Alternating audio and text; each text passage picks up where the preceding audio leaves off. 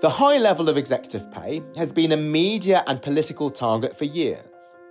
In the first week of this year, the UK's FTSE 100 CEOs earned more than the typical full-time worker will earn over the entire year. But are CEOs paid too much? Should they be paid less? But would that not cause them to leave for foreign firms or private firms? Executive pay, market or racket? These questions were at the centre of a recent event hosted by London Business School's Centre for Corporate Governance. High-profile international speakers from academia, business and politics joined us to discuss the current state of executive pay. The focus was on three principal themes: the level of pay, or quantum, the structure of pay, and whether it encourages long-term behaviour, and the process of pay setting, how boards make decisions on executive pay. Should these be changed? And if so, how? Dirk Genter, Associate Professor of Finance at the London School of Economics, opened the discussion.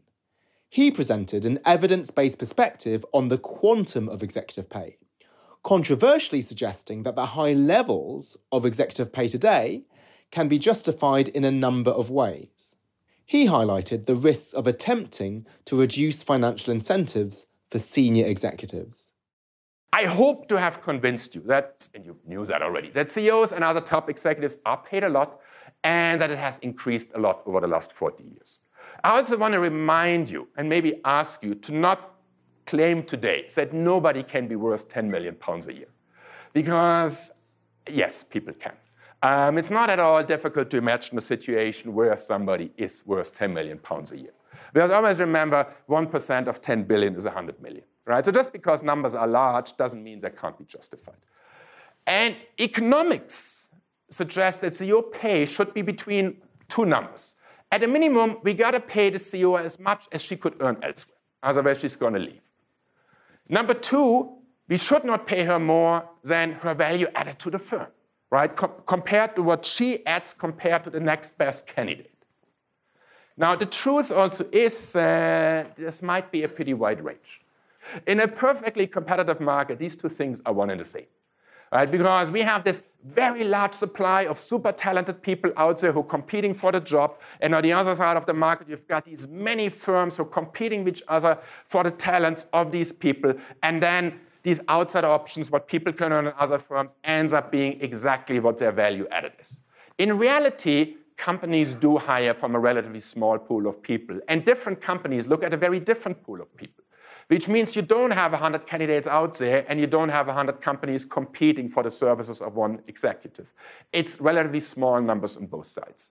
And that suggests that there might be a relatively wide range here in which corporate governance, CEO power, rent extraction might still be playing a role. At the same time, you do want to be very, very careful. If you force companies to go below that, you might be losing exactly that very, very talented executive, and you might be doing an awful lot of damage. But Professor Genter's comments ruffled some feathers among practitioners working with the investment and business community in an effort to ensure that capitalism serves society as a whole, not just the elites.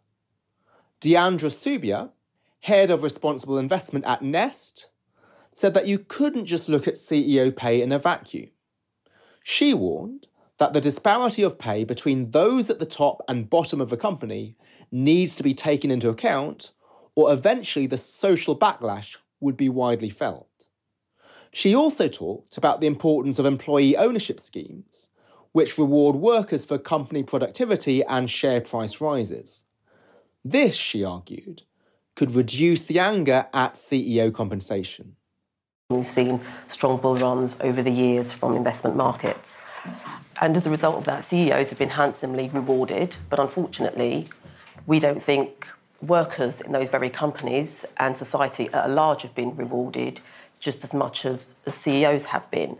Success is generated by all people in the company, including workers. So Nest very much takes a wider lens to this conversation, and it's really important that we put this in context of how pay is disseminated across the organisation, how workers are rewarded. It's all very well having extremely high pay, and yes, at times it may well be justified, but if those very companies aren't paying the living wage, for example, we have a very, very big issue with that.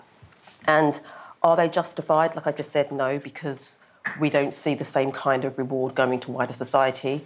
As I've just said, we've got nearly 9 million members. They are predominantly on low to middle income. The average salary of our members is £20,000. It's a huge reputational issue for Nest when we see these types of headlines making the press. The companies that our members are invested in pay out millions of pounds to those CEOs. It's very difficult to kind of, justify that and have that conversation with end members. And should it be reined in? I think it definitely should be made fairer. It should be better structured, and it should incentivise the right kinds of behaviours. I think what we've seen is that the way pay has been ratcheted up, it's actually incentivised wrong behaviours, and I think, again, that's a problem. Stefan Stern, former director of the High Pay Centre, also questioned the disproportionate pay gap between top executives and their workers. He said that a company's share price moves for many reasons, many of them outside the control of the CEO. He questioned the high levels of reward through bonuses that these top executives can currently access if certain share price targets are met, referencing one influential research paper which got a lot of traction. I'm a little bit more sceptical than Dirk, although I obviously have to accept the weight of the evidence he gave. I don't know if you've seen the work by Steve Young at Lancaster, a 10-year study into FTSE 350 performance, where he found, and the word he used I think was negligible connection between CEO pay and the performance of companies when measured by return on invested capital, which I think is probably a tougher measure than the share price-based rewards, total shareholder return, because share prices clearly move for a whole host of reasons, many of which, perhaps most of which, beyond the control of the CEO. Why, in that case, are we giving disproportionately large rewards to one human being called CEO when actually all these big decisions, if the governance is right, are being taken collectively? I do think leadership matters. I've written a little book about leadership. It's very important. I don't think it's necessarily quite as important as you were perhaps indicating. So, the Lancaster study, which was actually authored not just by Steve Young, but also by Wei Jiali, although female collaborators too often get ignored, claims to show that there is no perceivable link between CEO pay and company performance. And it's not the only prominent study in recent years that claims this conclusion. But is this really true? Even though I'm an academic, I have to admit that you really have to be careful with academic research. You can almost always find an academic study to prove whatever you want to prove. That's confirmation bias. The quality of research is key, and that Lancaster study was never peer-reviewed or published anywhere. Indeed, it's not even available on the author's websites anymore. They seem to have withdrawn it. Here are the flaws that I pointed out. But the problem with these studies is they make one crucial omission, which is when they link pay to performance, they look at the change in your salary and maybe your change in other what I call flow-based pay, so new bonuses or new equity grants. And so those indeed don't really change much. So maybe famously, Steve Jobs got paid $1 per year at Apple, regardless of how Apple performs, so that would seem to be no linkage between pay and performance. But in fact, the vast majority of your incentives don't come from the flow of new pay coming in, but the stock of existing wealth that you have. And actually stock, that's quite a nice name here, because the stock is your shares, the stock and options that you already have in your company that provides a ton of incentives.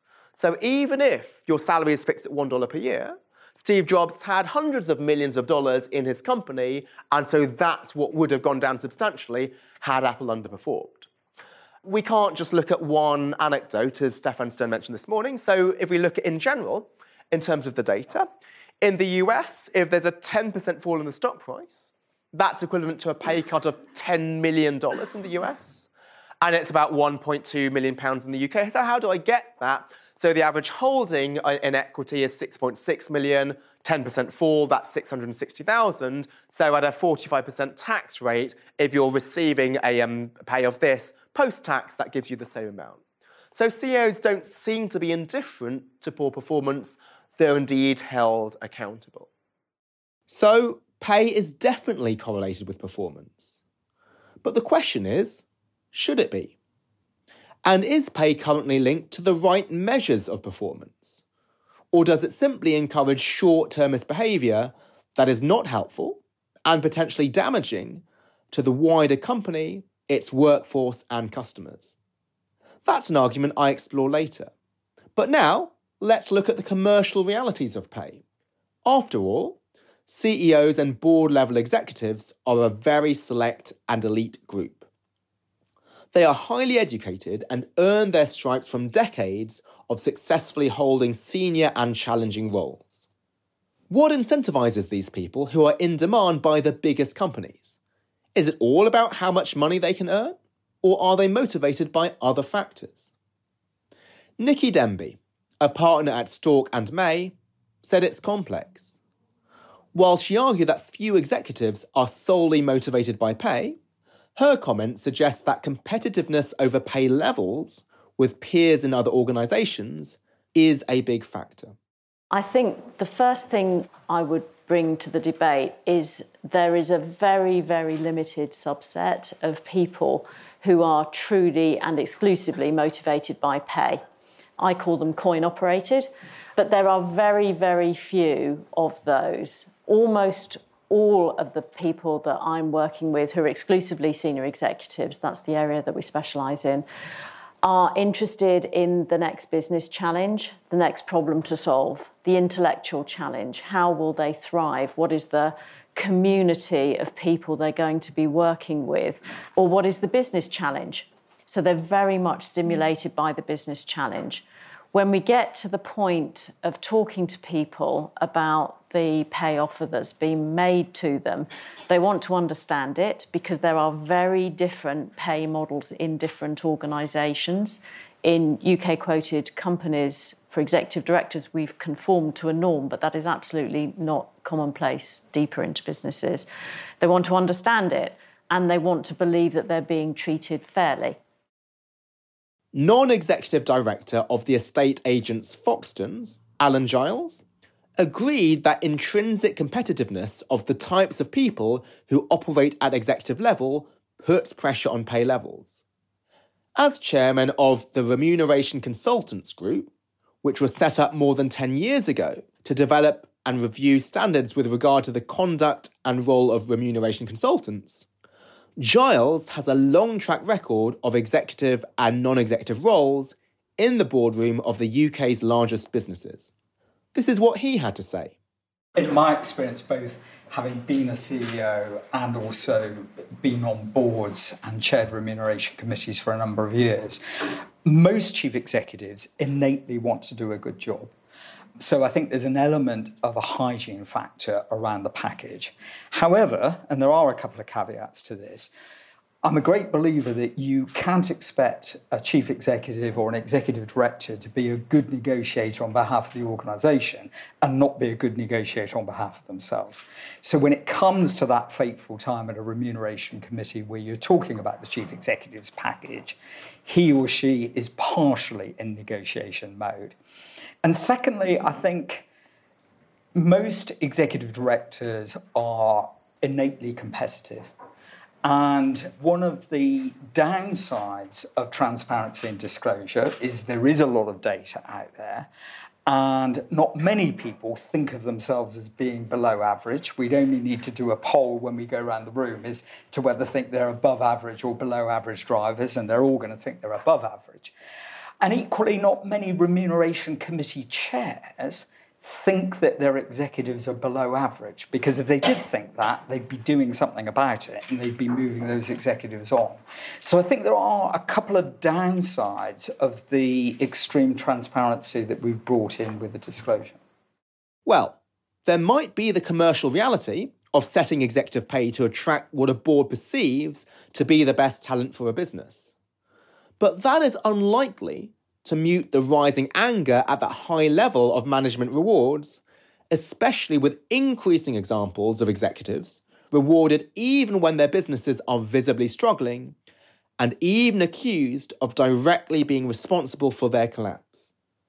Rachel Reeves, Labour MP and chair of the House of Commons Select Committee for Business, Energy and Industrial Strategy, has been campaigning for many years for government initiatives to address rising income inequality and close the wealth gap in the UK. She was not sympathetic to executives concerned about the fairness of their pay plans, asking, what about fairness for ordinary workers whose wages haven't risen in years? I think fairness is the key issue, that people should be rewarded for doing a good job, but that also goes for ordinary workers doing their jobs. And average pay is just under £30,000 a year. So on, I think, the 3rd of January, a chief executive had already been paid as much as an ordinary worker gets paid during the course of a whole year. It would take over 100 years for the average worker to earn what a FTSE 100 chief executive earns in a year. I represent a constituency in Leeds in West Yorkshire. An average pay in my constituency is about £20,000 a year. So it would take 200 years for somebody in Leeds West on average earnings there to earn what a FTSE 100 chief executive earns in a year. And I totally recognise that if a company does well, then the chief executive should do well.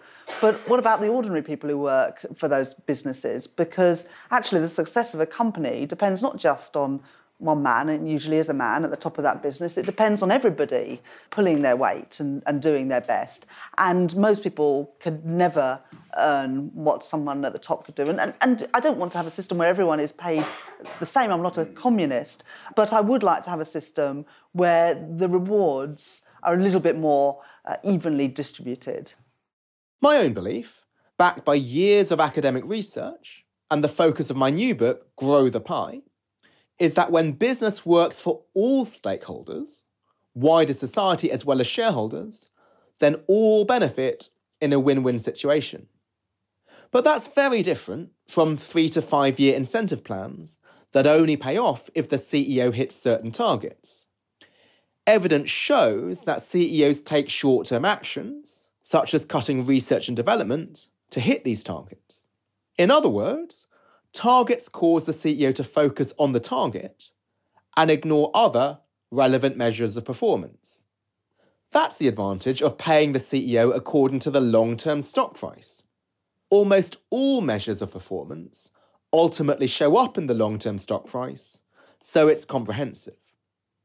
So a CEO who's paid according to long-term value will care deeply about workforce engagement, productivity, and corporate culture, as well as the communities in which that business operates. Introduce share ownership to all employees and motivate everyone to strive for long-term success together. Sound too good to be true? Is there a catch? And what does this mean for incentive schemes?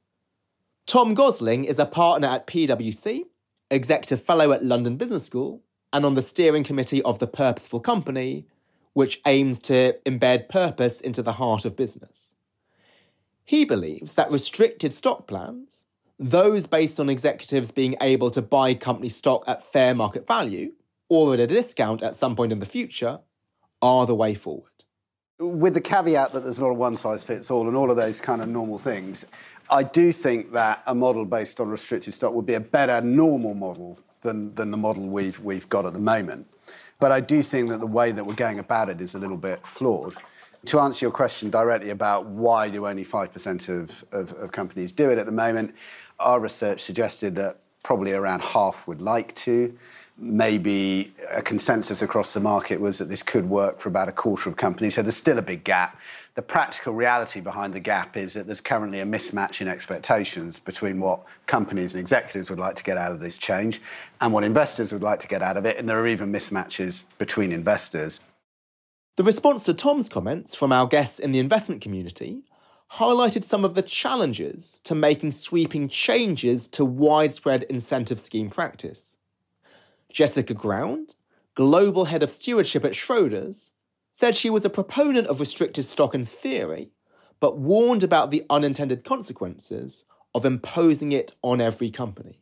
With the caveat that I am very pro-restricted stock, I do think on our side of the fence, we are quite mindful that when we have had changes introduced in the past before, the magical outcome has been that quantum has increased. You know, I started my career, we were all outraged about Centric and Cedric the pig, and that was, you know, £250,000 payment. We're still getting outraged when, you know, we've got many multiple times. So to be fair, I mean, this is one of the things that I wanted to raise. It's not if it is a good idea, but how we get there. Yeah. And, you know, how do we get there without getting the bloody noses that, you know, more transparency sounded great, that was going to drive down pay. All that happened you know, how many times is we really have above average CEO, we think he, she, it is underpaid globally. You know, so how do we adopt sort of innovative new things without the unintended consequences that we've had when we've adopted change before? Kalina Lazarova, Director of Responsible Investment for BMO Global Asset Management, play devil's advocate. We have a degree of transparency and a way of checking, and of course it's not perfect, and it very often falls down. But we do have the targets in many instances, and we can check whether they were met or not. Obviously, in the restricted share scheme, even one which has some kind of underpin or some level of remuneration committee discretion attached to it, that to a great extent introduces again a sort of black box into the system, where you do need to trust the judgment of the remuneration committee to a great degree in instances where discretion is applied to produce or increase the award, if that's an element of it, because there will probably be quite a lot of those schemes if this were to become a widespread system. And that could be difficult, particularly for those investors who are not on the top of the shareholder register of large companies, because they typically do not get face time with remuneration committee chairs as often. So being able to develop that trust and to sustain it is probably going to be an issue for many. Finally, our keynote speaker, Steve Kaplan, of the University of Chicago Booth School of Business, an advocate of the market approach to executive pay, returned to what he believes is the real challenge for CEOs, the social pressure from rising wealth and income inequality. He argued that CEOs, in general, deserve their high pay and have been rewarded for good corporate performance. He warned that increasing political, social, and media pressure on CEO pay would, and is already, chasing the most talented leaders into other sectors, like private equity, where they can earn even more money without the scrutiny. How have companies performed? This baffles me. It's a real inconsistency. In the US, corporate profits relative to GDP are kind of at all-time highs. And the capital share of profits in pretty much in around the world in the developed countries is at an all-time high. What does that mean? It means companies are really doing a good job. And they're doing a good job and possibly using technology and globalization. And they're doing such a good job that income inequality has gone up. So it's a funny thing that people don't sort of put the two together. The reason income inequality has gone up, a big reason, is corporations are doing a great job. Now, that doesn't mean income inequality is good.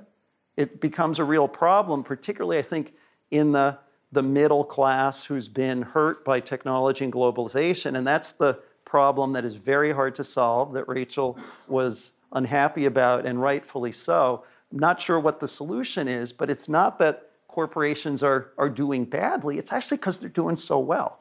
So, summary, 3 perceptions. CEOs are paid more and more. They're not paid for performance. Boards don't penalize CEOs for poor performance. Those are all false, and these are true facts. And the real challenge is that I think you've got this market for talent that pushes rewarding the top people a lot, and that has these pay levels very high. It's in the US, it's obviously here. And you've got this rise in top incomes and inequality, but you've got these high pay levels which are very visible. You have the examples of bad behavior, and the lackluster gains for the middle class create this real criticism, and it is a real challenge. So if you're a public company now, you've got to pay enough to retain or hire the talented people. You got to pay for performance, but then you've got to stay within the outrage constraints and your shareholders, and it's really hard. And I think that's part of the reason private equity has been picking up share, is because they can operate a little bit under the radar or do things or not get hit by all this. Paul Coombs, chair of the London Business School Centre for Corporate Governance, summed up. He said that, on balance, the evidence seemed to suggest that pay is more driven by market than racket. However, he acknowledged that, even if the economics of pay are justifiable, the high levels executives can earn is socially divisive, probably more so in Europe than in the US. And it's the growing gap which makes the winner-takes-all phenomenon more apparent, particularly in the public markets. He pointed out that the solution needs to focus on improving productivity more broadly in order to allow companies to raise worker wages while remaining competitive. So as you can see, executive pay is a topic on which there are many different views. And so that's the role of academic research, to put the facts on the table so that when we make these difficult decisions, we have knowledge about the relevant trade-offs. And so that was the motivation to write my new book, Grow the Pie, How Great Companies Deliver Both Purpose and Profit, to make these facts accessible for a practitioner audience. There's a chapter on executive pay, but also on many other topics. But I recognise that not everybody is able to buy a book in these difficult times. And indeed, on the website growthepie.net, I've put a lot of free articles that I've written and talks on responsible business that are accessible to anybody who's interested in the topic. And more than that, the LBS Centre for Corporate Governance's website, which is london.edu/ccg, has academic research and practitioner articles on many aspects of responsible business, executive pay, boards of directors, investor stewardship and the like. And I hope that whatever your focus is in terms of corporate governance, whether you're an investor, a policymaker, an executive, or a citizen just interested in this topic, that some of this material will be of interest to you. Thank you very much for listening.